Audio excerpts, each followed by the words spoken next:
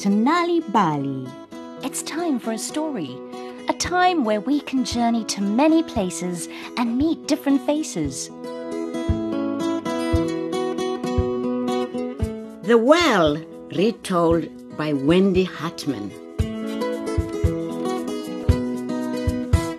When somebody tells you to do something, do you listen?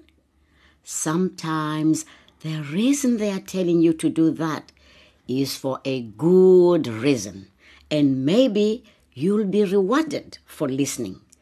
That is exactly what happened to a family in today's story.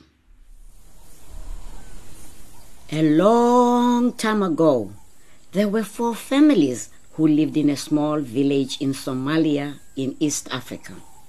The first family argued all the time. The second family were very greedy. The third family were always away from the village looking for new places because they were never happy with what they had or where they lived. But the fourth family were calm and good. They enjoyed living in their small village. One night, the daughter of the third family went out to look for a new place to live. On the way, she found a well hidden among some trees. She ran back to her family and told them about the well, and so they started to use the well to get their water. It was not long before the other families heard about the well. Soon, all 4 families were using the well to get their water.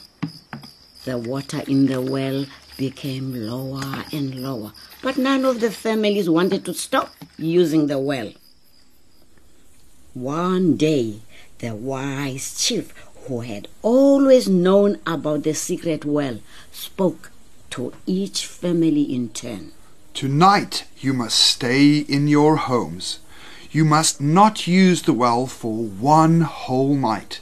That way the water will have time to rise once more. Each of the families agreed to stay away from the well. The wise chief had warned any family who disobeyed this simple rule would be punished. But when night fell, the son of the first family went to the well. He wanted to make sure that he had plenty of water. He did not want to argue over who would have to walk to the old well, which was far away. He crept out to the well carrying 2 large buckets and filled them both to the top. Then he went back home and hid the buckets where no one could see them. Not long after, the son of the second family also crept out to the well and filled 2 large buckets all the way to the top. He was also greedy and wanted the water for his family alone. Then the daughter of the third family crept out to the well. She felt that because she had found the well first, it was her family who should get the water despite the warning from the wise chief. The next day, the chief visited the well and was upset to find that it was completely dry. He waited until he knew that all of the families were away from their homes when he visited each home in turn. In the first home, he discovered the 2 buckets. One was already empty, but the other was still full of the water which was stolen from the well. When he visited the second and third homes, he also found the buckets of water hidden where nobody could see them. But when he visited the 4th home, he discovered that the buckets were dry.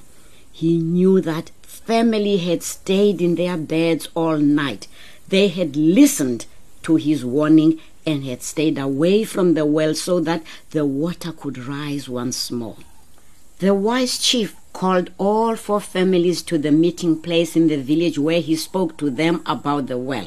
You 3 families all stole water from the well, even though I told you not to," said the chief in a stern voice. "I know this because I visited your homes this morning and discovered the buckets of water. You did not obey me. Now you will be forced to stay in your homes for 30 days and nights without food or water as punishment. I hope that you will spend this time thinking about the wrong you have done." To the 4th family, he said, "You listened to me and stayed in your home last night and did not visit the well. Take this letter and open it when you return to your home." The 4th family took the letter and returned home. When they opened the letter at home, they found a map. They followed the directions on the map and walked for many kilometers until they discovered a well surrounded by many fruit trees and vegetable plants.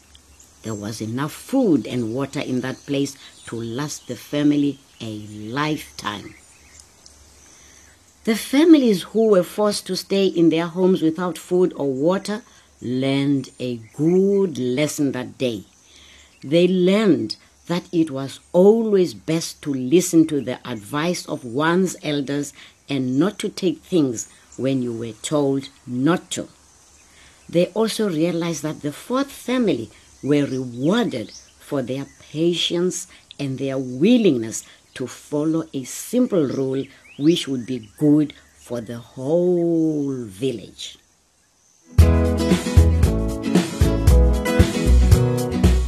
And so we come to the end of Nal'ibali.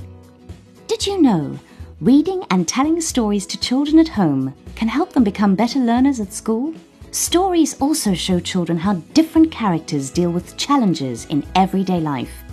If you would like more stories to read to children, or for your children to enjoy on their own, visit www.nalibali.mobi on your cell phone, where you will find stories in various languages for free. You'll also find tips for reading and sharing stories with children to grow their potential. Look out for the Nal'ibali newspaper supplement with great stories and activities available in major newspapers. You can also find Nal'ibali on Facebook. Story Power.